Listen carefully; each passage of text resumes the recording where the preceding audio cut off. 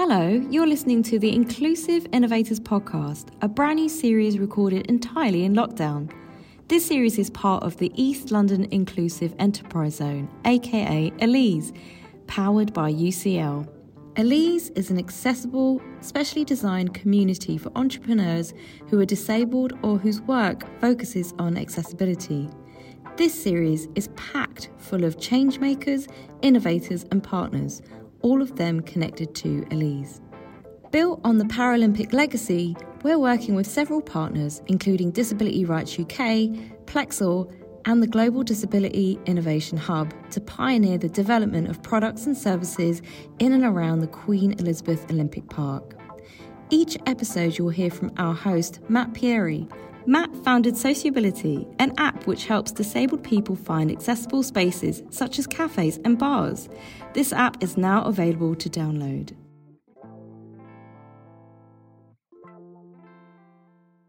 Hi everybody, and welcome to the 9th episode of the Inclusive Innovators Podcast. We really hope everybody's doing okay out there in this tough time and national lockdown 27.0. We really wish everybody all the best, and we'll get through this together. But this week on the Inclusive Innovators Podcast, we're really lucky to chat with Gavin Poole, the CEO of Here East. We learn a lot more about the vision behind Here East and the inclusive innovation hub that it's becoming, and we really hope you enjoy it and also learn something. Have a great week. Gavin Poole, CEO of Here East, thanks so much for being here. We're looking forward to having this conversation for a while. Gavin, can I ask you just to kick things off by giving us a bit of an introduction to yourself and what you're doing at Here East specifically? So, Gavin Poole, I'm Chief Executive of Here East, and what I'm been doing for the last 8 years is a conversion of the former International Press and Broadcast Centre on the Olympic Park and turning it into a new technology and campus for technology-based companies and those working in the creative sector. It was an idea that myself and a colleague who runs Plexor had together back in 2011, 2012. And we won the rights to the buildings from part of a competitive tender to allow us then to do a full transformation of the building. We've approached it from a non-property background. So Andrew is a telecoms and data center background. And a trained commercial lawyer. I'm an aerospace engineer, ex-military, but I also worked in politics before starting this project. And I ran the Centre for Social Justice, looking at social policy background and trying to influence governments to adopt more socially aware policy platforms to take into government. But it doesn't matter what colour of government you had, whether it was a Conservative or Labour. So I ran a think tank for a few years, and then we started this project together. And that's where this whole program came about. So it's a social regeneration program using the might of 1 million plus square feet of buildings as our vehicles to deliver change into this part of London. Awesome. And so on a bit more of a day-to-day kind of scenario, what does that look like in terms of how you're going about this and bringing in players into this space that you've spoken about? I mean, it's taken many forms over the past number of years. I'd say we've been doing this 8 years. There was the whole bid time at the beginning. Then it was getting the company structure, the funding, getting Delancey to buy into the project and now ultimately they own it, to be able to work with the legacy company and then do the full transformation through planning, community engagement, and then the transformation work ourselves from up to 2016 when we kind of finished the work in that July, so 4 years after the Games.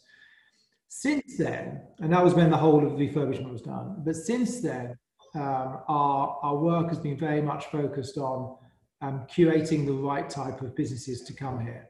And there's many different areas. Now, our higher level vision was to create a space where we call it the 4 E's. We'd have enhanced education offer. When you're building a new cluster like this, we recognize the importance that education played, particularly from a high level of education to build out intellectual property, patents, as they measure in America, but research and masters and postgraduate students looking at ideas, concepts to think about the new products and services of tomorrow.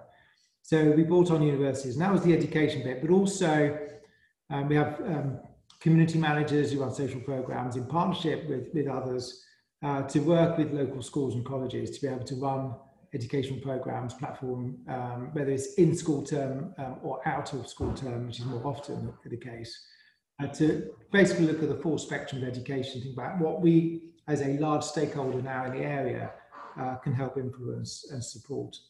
Then we had the enterprise level businesses. Now we wanted this to be a place where large international global businesses will come here, not as an HQ, but more as a delivery unit focused on collaboration, innovation, the role of technology in their business models, look at it a way about human-centered design.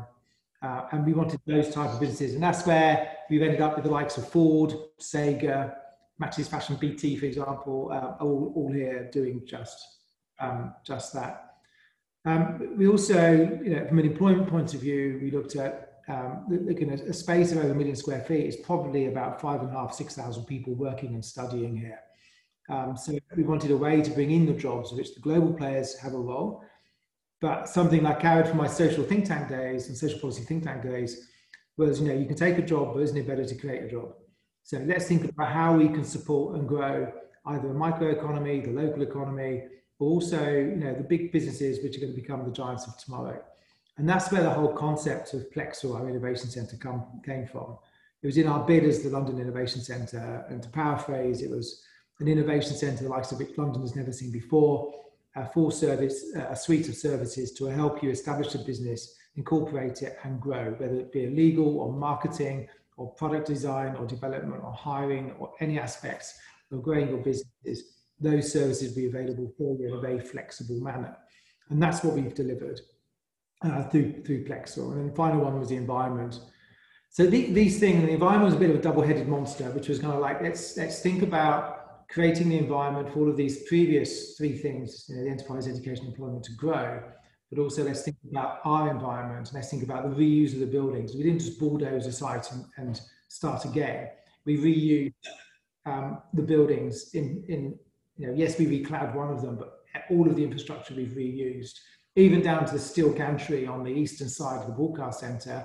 We kept it as almost like an industrial signpost to the heritage of the buildings, like you see in Hackney Wick, like you see down on Three Mills on the islands. So it's a reference point to our heritage, but then we've reused them. So we've put Charles and the Trampery team in there with 21 bespoke studios using zero carbon build of wood to make sure that we get the micro businesses. So for us, the environment was very important, about creating and designing the right type of environment, but also protecting our environment. I think that was the overall vision there, was really important. And now we curate against that vision to bring the right businesses and universities in. Amazing. Thanks, Gavin. That's a super comprehensive overview, but also it sounds really exciting in how all the different parts factor in together. So I've got a few questions around that, but before we get there, I just wanted to sort of go back to your point about your background and how you came to this. One of the questions that we often ask everybody is what was their innovation, inspiration, what really pushed them to want to work on this issue and to dedicate like the last 8 years in particular. You mentioned that you were from the aerospace background and then in the military and then a think tank, social justice. So can you just give us a bit of an insight into, I guess, what has driven you to want to focus on on this particular problem and project and how you've got here specifically? Yeah, so the program in terms of the whole of the inclusivity within Here East, an inclusivity program, or Here East more generic? Here East more generically. I mean, why did this sort of strike you as something that you had to do and start? So I'd worked in policy for a number of years, 4 years in the think tank, and then in my last sort of probably 6 years in the military, 2 of my tours, which were either side of my command tour, I was working in defence policy, either with the Defence Secretary and his team or Whitehall in government. So I've kind of moved on from that policy. It's just, can we just get on and go and do stuff now? And I saw with the potential for this project, bearing in mind, we wrote the vision, we put the bid together, we won the bid, we negotiated the deal. But what we saw is very much as a social regeneration program. The buildings are a vehicle for us to enable us to deliver the social programs through employment, bringing in new organisations into East London, creating jobs, opportunities, apprenticeships, thinking about the education impact that we can have. So for me, it was like, okay, let's look at the policies that we've been pushing into government. What can the private sector do on its own to enable it to deliver that without actually having to rely on either national, regional, city or local government. And that's kind of motivated Andrew and myself to get onto that. So how can we, it sounds very twee, but how can we make a difference? How can we make a difference in a way which is going to be very positive into the local environment and the regional environment, as opposed to people feeling it's being forced upon them? And I think that's where we were very fortunate, because we did enjoy something of an Olympic bounce. We did in a negative way, I suppose, which was a lot of local people felt left out, excluded from what the Olympics had to offer the area. And we came along talking a different language, and we didn't want to be seen as this spaceship landing in someone's backyard. We actually wanted a place where young people felt comfortable coming. Hopefully they'd have been to see us in some form with their schools, with their colleges, with their clubs. So actually when it was time to move into the labour market or leave education formally, this became a natural sort of hunting ground to come and get jobs, which is why we completely structured our website to make sure that we've got a jobs first policy on there, that anybody on campus who's recruiting, they put it up on our website. Anybody can go to our website, find out what's around, whether it's in Sports Interactive or Ford or Startup in Plexor. We try and capture everything and make sure we signpost people to them. So for us, it was really important to make sure that we were doing something with our time and building. You know, I was very critical of the Olympic legacy when I ran a think tank. We even published papers saying it was going to come to nothing in terms of sporting legacy. So actually it was time for us to step up and say, you know what, we can really do something. And our role is about economic and education legacy. And hopefully we are sort of making a difference on that. I guess to the point of like, yeah, what were some of the challenges that you faced in terms of like getting social regeneration as a priority for this space? Because I imagine there were particularly on private sides. I'm guessing there's potentially other interests of, you know. I think, you know, from our you know, investors, now owners, it was very clear they wanted to make a difference, and they were bought into the vision all along. I think for us, we created this vision, which unbeknown to us, a group of people had privately been saying what we need to do with the broadcast centre when it's being built. So this was back in 2007. So 4 years before we came onto the scene, was to create a new hub picking up on all of the creativity which exists in this part of London, and to think about the potential of what was being built in East, you know, the Shoreditch areas of Hackney, to think about how this could actually build upon that. So when they saw our vision and they saw the commitment we had, they also saw the financial clout we've been able to pull together in terms of levels of investment we could bring. I think they were genuinely excited. And the fact that we were looking at it in a way which wasn't just a case of, okay, we'll build it and then we'll just fill it up. And it doesn't matter who we fill it up with, because they'll all bring jobs. It's a case of, no, we want to be vision-led, and we still are to this day, 8 years on. You know, we say no to people. You know, 25% left to let, which is still, you know, just under 300,000 square foot of space. It's, you know, it's a big space. But for us, being vision-led meant that we were able to knock back any critics, of which there were many in the early days, saying, you know, we won't come to Olympic Park, the Olympic Park will be dead, the Olympic Park is not going to be the right place, we can't get there, it's in the middle of nowhere, what on earth are you doing? What, you know, it's all about the roundabout and Canary Wharf, and, you know, I need to be in the West End if I'm a creative. And we just, like, look, we hear what you're saying, but you're all saying you need great connectivity, digital. You need better, more affordable space. You need more space. You need open space, because the next generation of employees and your creatives want to be away from the urban sort of mass of more built up areas. They want to be in a vibrant, fun environment. And we've got all of that. So, you know, it's fine if you don't want to come. If it's not right for your business, that's absolutely fine. Doesn't matter what I say, I'm not going to convince you. But I just want to let you know your competitors see it, and they're coming. And, you know, we still get asked to this day, oh, who's your biggest competitor? And, you know, it's not arrogant to say we don't have any. It's not because we think we're the best. That's not the case at all. The statement of we don't have any competitors is, it doesn't matter. Even if I make it £5 a square foot cheaper than somewhere else, if it doesn't work for that company, they're not going to come. And therefore, you know, if it's right for you, it's right for you. If it's not, it's not. And what we hear more often than not is, this is a place for my business because I recognize this is not a real estate transaction. This is about business transformation of my business. This is about accessing the talent base, which is in this part of the world. This is about working with the management team who fundamentally believe in my company and allowing me to come and join them. But also the expectation is for me to participate in their vision to be able to reach into the community around us and to help promote and build talent and capacity building in that environment. And that's incredibly exciting for my business.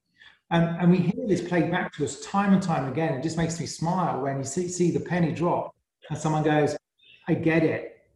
This is not about an office. This is about joining you guys and helping me transform my business and also grow it to another level. This is about acting in a role of you being an enabler to allow me not to worry about my real estate problems. You'll solve those for me, but actually to allow me to focus on what's important in my business, to make sure that we continue to grow, attract the best people we can, develop and nurture the best talent we can in the local area so that we future-proof ourselves.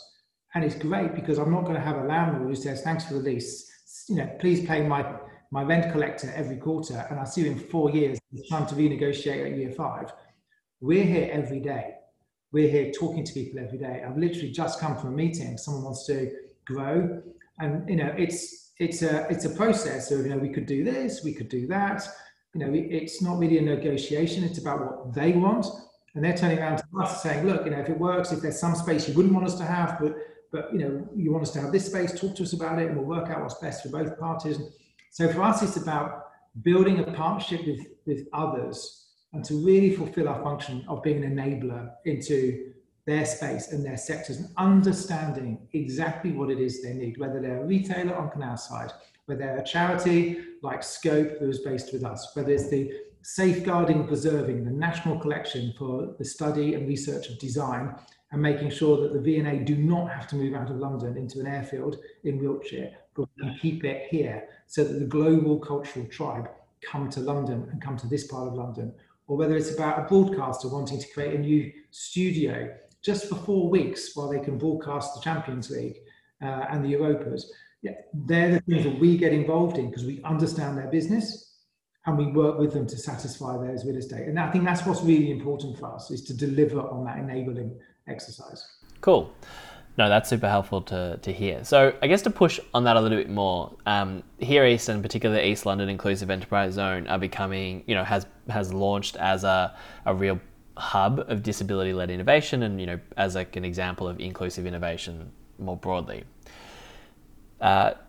You've mentioned here that like a lot of the time the business needs to know that this is the right place for it, and therefore it has to have these priorities, or it has to be inclined to want to, engage with the community this way.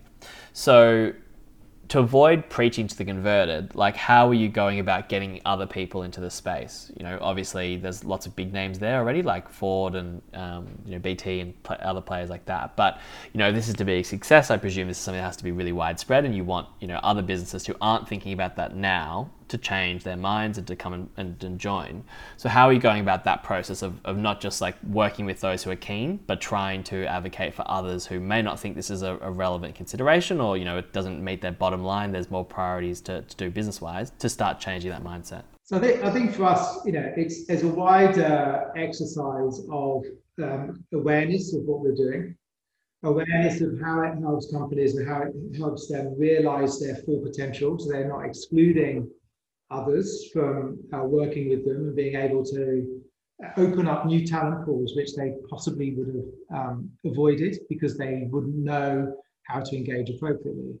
And I think being able to communicate that message to them in using tools such as this, which we'll use for our own social media assets and our own channels, working and explaining this to more traditional agency models, property agency models, but also for ourselves running our own underground communication schemes as well, whether it's the videos we've worked on with Publicis Poke, or whether it's a branding and marketing exercise, whether it's working with different comms channels and messaging into mainstream media to say, to talk about some of the things that we're doing, so it pricks people's ears.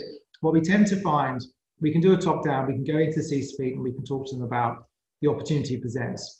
What we tend to find is really interesting working in middle management, where they've probably got a business unit on the large corporates, a business unit, they've got an innovation team, they've got a team that are trying something new, If we can market into those communities and get access to those communities, which we spend a lot of time doing, then it becomes a no-brainer. It becomes self-fulfilling that, as soon as they know there's an opportunity for them to do something, they want to come here.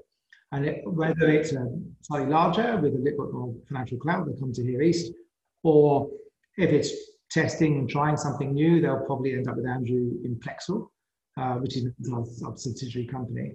And they'll start off in Plexel and then potentially grow. So a lot of it is, we did a lot of groundwork, talking, promoting, writing, building awareness internationally, as well as hyperlocal and local. And I think if you cover all of those bases, then it just becomes obvious that people who want to see change will come to a place where they can see change happening. And to what extent is this, I guess, this process of awareness raising and advocacy, to what extent does it involve essentially people from these areas, from the 4 boroughs that the Here East is based around, and the community themselves? Or is it very much, like you said, sort of it starts by going into businesses and sort of trying to convince them? Or do you have people, in the community going in and speaking to the importance of what it's done, or like the changes that it's seen? How much of the kind of proof is in the pudding in terms of the advocacy?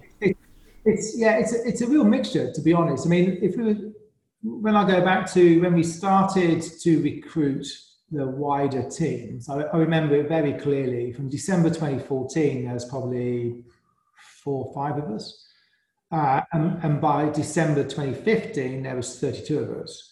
But all of our recruiting roadshows that we did, we only did in the Olympic Growth boroughs. We didn't go anywhere else. So we basically took out spaces, put on roadshows, promoted within the councils, promoted locally, flyer dropped, used local media to say, come and see what we're up to. There was a lot of interest in what was going to go on over here. And what we wanted to do was say, look, we want to recruit locally, we want to employ locally for 2 reasons. First of all, we believe having local workforce means that people in the community buy in to what we're doing, because we're now seen as a significant employer in the local community to support the community. What we also want is, our whole ethos is about building one team. My whole military background was all about building high-performing teams from across many different disciplines to go and do something to somewhere.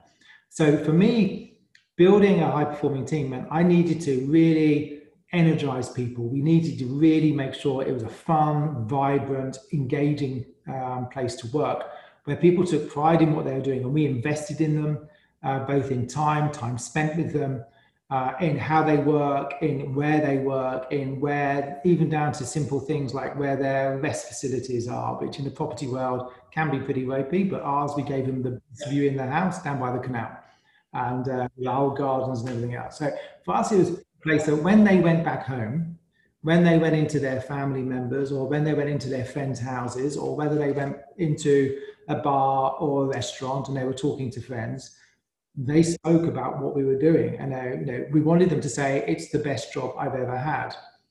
And I think for us, having that real community focus and that local first approach was really, really important.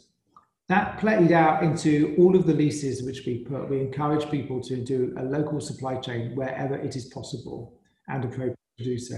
We asked them to do a recruit first policy. We asked them to pay above the London minimum wage. We can't force them because it's their business, but encourage them. We put that in our leases. So I think that flows through, and actually people see real tangible benefits by doing that. Also, and here's a real-time example, which is the benefit that we've had by having that approach, which we set back in 2014. And in fact, it was in our vision in 2012, is that throughout the pandemic, we've had a lot of local people who can literally walk to work. And we needed people here because we've got a big building, it needs maintaining. I call it driving the buildings. It needs to be managed appropriate, it needs to be kept secure. And of course, we need to keep it clean, because obviously that's the way we have the husbandry effect, good husbandry effect. The ability for people to simply walk, cycle, or even to simply drive 5 minutes to get here has paid dividends. And I think there's a great example why people should think about local employment. The next piece behind it all, though, is the talent. The talent on your doorstep. You invest in it, they talk about it, but also it flows through then into they want to do something. And then if they're encouraging others, and actually it comes back into now people are all in there's always people locally who are starting businesses. How do we encourage that? And particularly in this part of the world, probably more than most, the whole creativity here. And the trampery for us, Charles and I have been trying to find a way that we could work together for about 4 years. And then it was like, okay, look, the Gantry project. We're building 21 bespoke studios. Our whole focus was about creating affordable space, which might be appropriate for artists, it might not be, but what it's really appropriate for is micro and ultra local businesses based on the Wick on Fish Island who can come here and stay here without having to be potentially placed at risk by being decanted out because of the volume of redevelopment that's going on in the area. And for us, it's great. What they've got over on those 21 studios, some are multi-let, is over 75% of the businesses came from Fish Island and Hackney Wick. So for us, that's a huge success measure, because now, you speak to the companies over there and they're really excited. We've got to stay. It's in a part of London we wanted to build a business. We've got a place which is affordable. We know it's secure. You guys aren't going anywhere. We love what Charles and the team do with the trampery. We've got these amazing zero carbon studios, which are incredibly super efficient, and the views across the park. So for us, having that sort of tangible level of the talent, the local staff, the benefits of that, and then local business, I think is really helps maintain this whole sort of discussion around the value of engaging locally. Yes, we're big. We're one of the biggest. Yes, we've got Lendlease over by Westfield, but as a single developer, we've got 1.2 million square feet of space. So we recognise we're big. We're a big stakeholder in this area, but it means that we're even more dedicated to trying to work locally. Yeah, fantastic. And have you found, I guess, to some of that point there about the perception of, you being big, it's a big, shiny building, it's a tech hub, it's got the Olympic legacy. Do you find that there is, some level of self-selection that local businesses think, well, it's not for me, I'm not at that scale, or, we want to do something that's not tech related? Or have you found that in terms of, engaging with the kind of perception that Plexel and Here East are building into the space, for better or worse? I mean, sometimes people want to stay the other side of the canal on the Wick, and they feel more comfortable with that. And it comes back to my point, which is, we can't be all things to all men. We really, if it works for you, we'd love to have you here. And we're not purposely trying to be exclusive. We're not. We want to be fully inclusive. But it just doesn't work for some people. They want to be in a different type of environment. I think what people do find is they do come over here. Whether you're an artist on the Wick, as we've had quite a few artists work with us, whether you're a business on the Wick, you're now on our supply chain, you're providing all sorts of services or goods into us, whether it's through our marketing teams or running events with us, or in the good old day when we used to have events. So I think we've done a reasonable job of trying to engage. And if they don't want, people don't want to come, we completely respect that. And it's not because I don't think it's because we're offensive to them. I think it's just the fact that we just don't work for them. The fact that Canal Side, I believe, is a good example of success for us in the way that we specifically went out and targeted local retailers who we knew were looking for another site or looking to move into a larger site, and then being able to help them. We've literally had we've had two failures on Canal Side. One voluntarily just packed up and decided to go into another pub in Shoreditch. And another one that just didn't work out for them for all sorts of reasons. But we backfilled those units, and we've got now we've got one of the world leading electric skateboard companies with us, and now we've got a new bar that opened a week ago called the Lock In. So for us, these are vibrant, boutique, independently owned by locals in the area who are committed to the canal, and the Canal Side, and to Here East, and we support them and help them as much as we can and are able, and things like investing now into a whole lot of awnings to extend the outdoor space for the winter. We were super generous to them as we went through the COVID, as you'd expect. Even before they'd asked, we supported them. So for us, it's about working because we see Canal Side and we see our role as it's a community asset. We opened it before we had the university and BT Sport. So we probably had about 250 to 350 people on site, which is less than we've got now. We're coming out of the pandemic.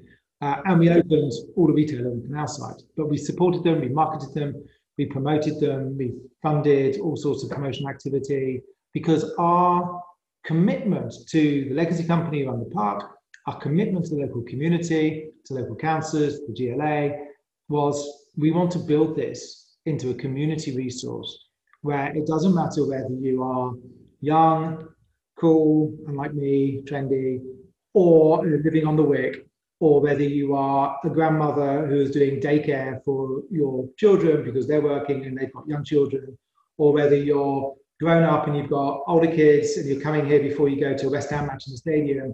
We want to be a place where you all feel comfortable.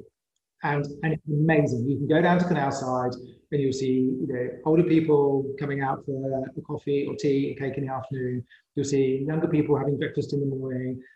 After 9 o'clock at night, you'll see the younger people still here going out and partying. But that is all things to the community. And that was our commitment. We really wanted that to work. It's not just words. We've spent the best part of 5 years trying to make that and lock it into the wider community asset base, which is here to stay. I think we've done it. It's been a great success during the pandemic. Some will argue it wasn't because there was too many people. We managed our way through all of that sensibly, but we've kept local businesses trading, local businesses providing a service, local businesses doing meal drops into the community, and now local businesses opening themselves back up into thriving restaurants again. So I think it's in our DNA. We want to help. Yeah, awesome. And I think it is this point about like trying to break down some of these stereotypes around what, startups are and what tech businesses look like and what, even big businesses look like in terms of how they engage with the public. And so part of it is, I think, putting them into the melting pot. And I guess to that point, one of the things that I wanted to, pick your brain on is that there's, I don't know whether by design or by accident, there's a growing focus on disability in Here East. So you've got Disability Rights UK, Scope, the Global Disability Innovation Hub, and, a significant kind of portion of Plexel is being redesigned to be accessible at the moment. So I wanted to ask in two senses. One, how did disability factor into this sort of regeneration agenda and the innovation agenda that Here East set out to do? And then secondly, how do you see these organizations interacting with technology as part of this innovation process more broadly? So it's a hugely underrepresented area of society. And for transparency, I used to be a trustee of Scope for about 5 years. And that's not the reason why they're here. I'd actually reached a point where Here East was beginning to take up literally 120% of my time. And I was unable to really fulfill a proper role as a trustee as I had been enjoying in the early days of this project. So unfortunately, I had to stand down. And then surprised when I came through the office and I saw our old company secretary and a couple of others in our marketing suite being shown around by an agent. So I was like, oh, that's rather great. They were listening to what I was raving on about all those board meetings. So for me, it worked really well. Well, the other aspect, interesting piece there as well, that there was a wonderful lady who I was on the board of Scope with called Rachel Wallach. It was a charming young lady who is a wheelchair user, became a wheelchair user when she was 18. And she set up a program called Hack on Wheels. We provided some advice. We gave them some free space here. She was helping turn it into a company.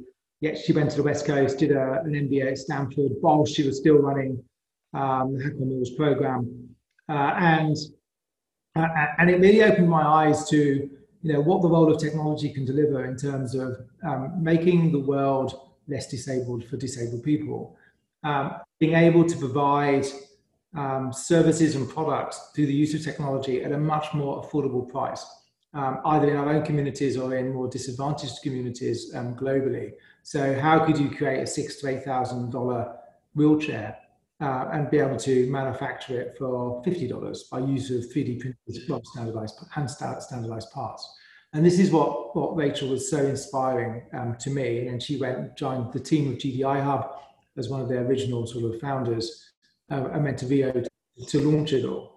So for me, it was a real manifestation that, isn't this great? Legacy company were really important to getting behind the Global Disability Innovation Hub, as well as, I think you've got the team from GDI Hub coming to talk on one of these podcasts anyway, but the Loughborough University, UCL, Plexel ourselves, so obviously all got behind that and then supported it. We got the initial 10 million, and then another 10 million from government, held a big global conference here, had 16 various secretaries of state from around the world here.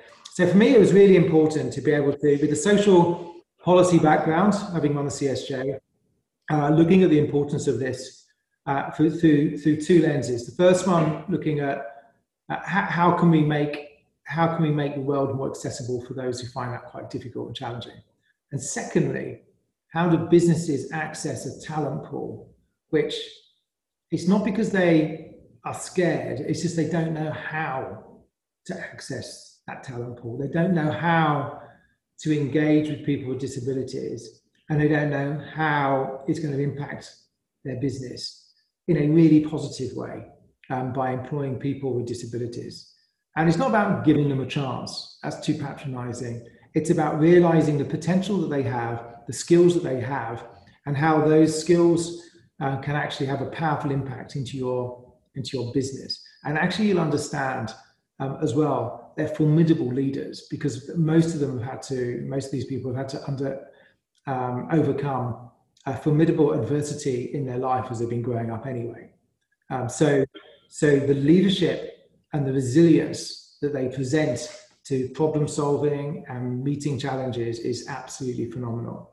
And it was more about how do we make sure that we're able to work with big companies. Now, whether it's our own agencies that we work with, like Publicis, teaming up with BT and EE and launching the inclusive program and working with the football associations around the whole of the United Kingdom, thinking about how we establish the next lead for disabled players using online sports programs or online sports platforms is one way. Working with Disability Rights UK and with Scope to think about more disabled access, which sadly we didn't get it right, even with some of the skills that we've got. We still mucked up, but thank goodness people like Disability Rights UK and others are there to hold us to account and say, actually, have you thought about this? Have you thought about that? And I think that's been really quite powerful. So for us, it's kind of ingrained. Yes, in one arm it's about disability, then in the other arm it's about community outreach and programs into local community and making sure local people get access to jobs. On the other hand, it's about making sure we've got talent spotting and awareness programs and insight days for young people so they understand what sectors that are here. On the other hand, it's about setting up grant programs so that people can afford to come and study for a year on a fully funded master's program, so that they don't need to worry about raising the capital and the finance and stepping out for a job. These things all play a part, and the disability aspect and the inclusiveness is one part of what we all stand for. Yeah. No, fantastic. And I think definitely some of this stuff around, shifting the narrative, particularly around disabled people and disabled, founders and disabled innovators as not being, people who need more or need extra accommodations or take up extra space or are slower or things like that. But like you said, are more creative and natural problem solvers and more resilient, and the sort of, longer term benefits of having people like that in the workforce is a really important one that's often forgotten, I think, when we talk about disability and the supports that disabled people need or are looking for. So I guess to kind of, bring it back to one of the points we discussed previously, but how do you find big businesses are starting to think about, getting disabled people into the workforces and sort of trying to think about how their products can be more accessible from, a design point of view and things like that at earlier stages through their interactions, within Here East? Obviously, a large part of Here East is to bring people together and connect them. So I was wondering if you've seen, to date, some of that interaction from some of the larger businesses with some areas they may not have interacted with before. No, and we do, and we run awareness programs for that. But also, we see it with our own eyes. We see in BT how they're a fully inclusive environment. And clearly, we've got Scope here, which is just a remarkable organisation for employment terms of being fully inclusive. But even in the, when I was a trustee, we were looking and challenging the organisation at that point that we weren't as inclusive as we thought we were, and we were one of the country's leading disability charities. So it's interesting that even those who advocate were still getting it, not 100% right. It shows we've always got something to learn.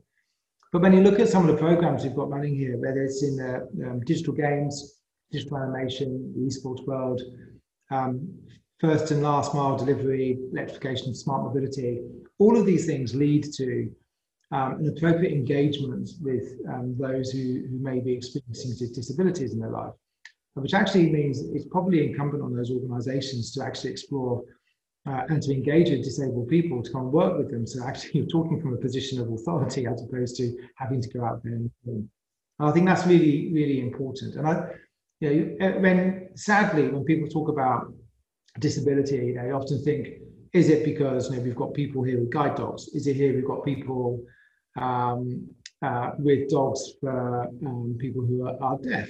Is it because we're seeing wheelchair users? But disability comes in many different forms as well. And some of those disabilities are obscured from us. So there is probably many, many poor people here, whether it's through hearing, whether it's through sight loss, who are experiencing disability and are disabled and are working within organizations as well, who probably wouldn't say they're disabled because they've always lived with it. And I always remember talking to an MP, whose name just gone completely out of my head, and she said, I'm a wheelchair user, but everybody asks me about disability welfare reform, and I haven't got a clue because I've never accessed it. It always worked. Why do they think just come in the wheelchair? I've never worked. I've always worked. And I think, with the people I see around here, whether they've got their personal assistants or whether they're able to move around themselves and travel into London, these things are not always as obvious as you think. And I think when we work with organisations, we say, if people are disabled, please do not discriminate. It's it's legal, but there's an unconscious bias. We hear a lot about that, particularly with where people have moved the Black Lives Matter programme, but it happens as well in the disability world. So I think being able to encourage people to look through the person, look at the skills and the talents and the opportunity, I think that's what we do, a lot of, and we do a lot of awareness raising on that across campus. Yeah, awesome.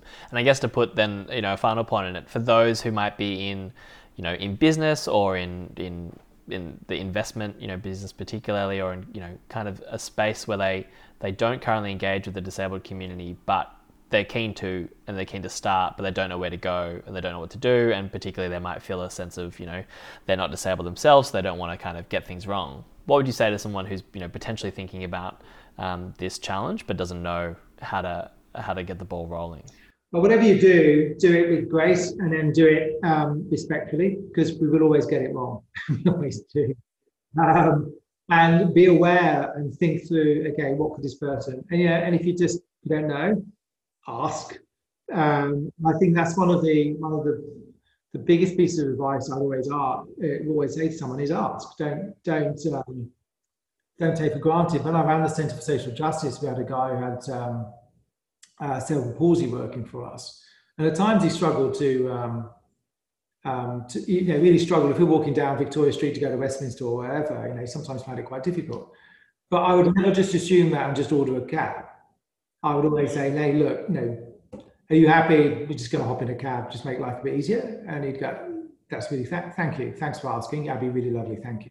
As opposed to feeling that someone is a burden. And I think likewise, for me, if I always see a blind person in the underground, I won't take it for granted that they need help. But, I will often approach and say, are you okay? Is there anything I can do to help? No, I'm fine. Okay. And they're always like, thank you for asking. So I don't think people will get too upset if you do it, in the right spirit and gracefully. Likewise, if people are really keen to look and think about how we make our workforce more diverse and more inclusive, think about how you are going to configure your space so you do not make it the complete opposite for someone, or you don't make it completely over the top. So it's like singled out. They're going to sit there because that's the place where the disabled person sits. That's outrageous. So I think it's again about, what do we need to support you and have a proper conversation. How can we help? What's going to be best to make you feel more comfortable at work? Please, we will not get upset if you tell us to back off, because we get it wrong, because we will all make mistakes, because it's very difficult to put yourself into a disabled person's shoes. You can empathize, you can understand, you can try and understand, unless you experience it, I don't think you can really fully understand. And therefore, communication. Yeah, no, I think that's a great message. I think this, this broader point of really trying to empower people and not just presuming things. And like you said, just asking, I think, is a really important one. That a lot of the time people, they're afraid of getting things wrong and they sort of entirely, back away. And I think we need to try and kind of encourage people to, like you said, do it, take the chance. Things will be wrong, but that's fine. And it's a large part of how you approach it, as opposed to just sort of leaving everything, having a void there that then gets filled with stereotypes or myths and things like that. Awesome, Gavin. 2 final questions, then we'll wrap it up here. But we want to ask a little bit about, we always ask everybody about the innovation inspiration, but then also their innovation imagination. So if you can forecast 10 years ahead, what does Here East look like, and what sort of, how far on the vision-led path that you're on at the moment have you got, and what sort of impact do you think you've had or you'd like to have? Yeah, we have a bucket list of things that we sort of drew up back in 2012, and we sort of go back to it every so often to make sure we're ticking things off every year, at least we achieve a number of them. I think let's say that for me, the holy grail is that I get students who have been through Here East in one of the 4 universities and colleges we've got on site now, spin out a company and grow it successfully. And we haven't achieved that yet, but we will do. That's just a matter of time and levels of support we can put in there. That's number one. So we'd have achieved that. We would still be recognized as a place where creativity, art and culture, technology all come together. If I speak to our friends at Studio Wynne McGregor, they are a design and innovation laboratory. Their output is predominantly through dance, but not solely through dance.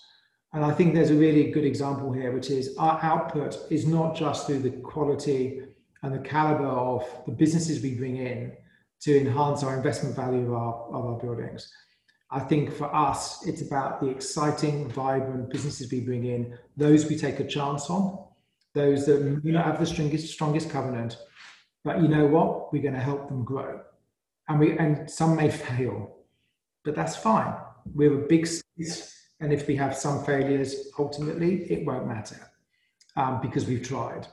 And I think for us, it's about having a track record, which we were the ones who were bold enough to try. Now, we were the mad ones that in 2012 took on over 1 million square foot of space in a part of London where everybody was writing about it in things like the Tale of Two Cities or the Tale of Tech Cities, which no one's going to come to the park. It's in the middle of nowhere. It's going to be soulless, and actually we did it. And 36 million visitors to the park in 5 years and 4,500 people prior to COVID, but this was their home to work and study in. And we'll get to our 6,000 at some point in the near future. So I think for us, it's about finishing the job and also being recognized of being true to our vision. So for those 75% of people or companies or universities who are based here, we didn't just rip up the vision book and say, well, that's that done. We'll just let the last 25% do whoever and then sell. It's about finishing the job, being true to our vision, and making sure that we respect those that we said we're going to deliver to, i.e. the local community, and make sure we get on and finish that job. And I think that's where we want to be in 10 years' time. Awesome. Well, fingers crossed. And then a final question is, what would you be saying to, I guess, Gavin 2.0, who you can imagine instead of 2012, it's 2020, and they've got this idea, it's a little bit out there, it's a big vision, they want to do something new, but everybody's sort of writing them off. What would you say to them, now? Oh dear.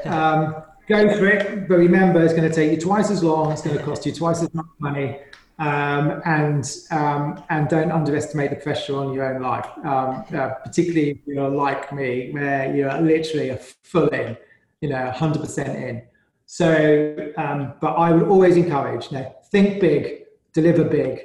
It sounds a bit crass, talk big, talk your ideas in the early days, vision. Sell it in a way that you take people on that journey.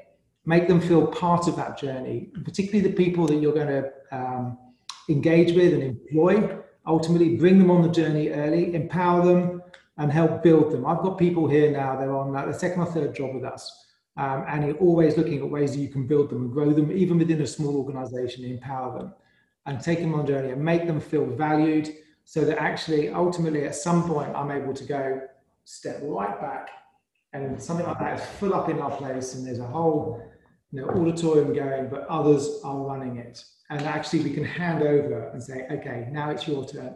We've done that. Now get on with it. And I think that's the thing for me, which is, it's going to be a sad day when I'm not going to be around here forever. I've been on it 8 years. This is not my sort of farewell message, but the reality is, at some point I will go. And at some point I need to prepare the ground for someone to come in. And you know what? They'll probably do it better than I am. They'll probably do it, they'll take it to another level. And I can't wait for that. I can't wait for the fact that I drive past this with my then teenage daughters or my family when they're in their 20s.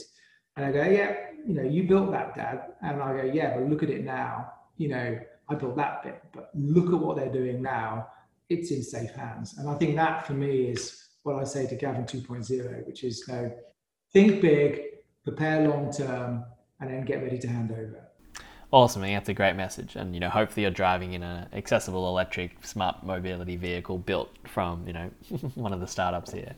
That's an issue. We've got to get those costs down. Those batteries are expensive. So we need to drive those costs down so we can do that. And that's what people are working on here. Awesome. Cool. Thanks so much, Gavin. Thanks for your time. It's been great to chat. Thanks for listening. Next week, we're talking to Abby Roper from City University, London. Do you want to take part in the Elise programme or be part of our community? To find out more, visit www.ucl.ac.uk/enterprise/Elise or give us a follow on Twitter @Elise2020. You can find out more about our virtual and physical workshops on social media, funding, app development, and a masterclass on accessible comms. Captioning will be available for each session. We'd also like to thank our Elise partners, including Barclays Eagle Labs, Capital Enterprise, Disability Rights UK, Global Disability Innovation Hub, Hackney Council, Here East, Greater London Authority, Inclusion London, London Legacy Development Corporation, Loughborough University London, Plexel, London College of Fashion, and UCL. This podcast is powered by Sociability.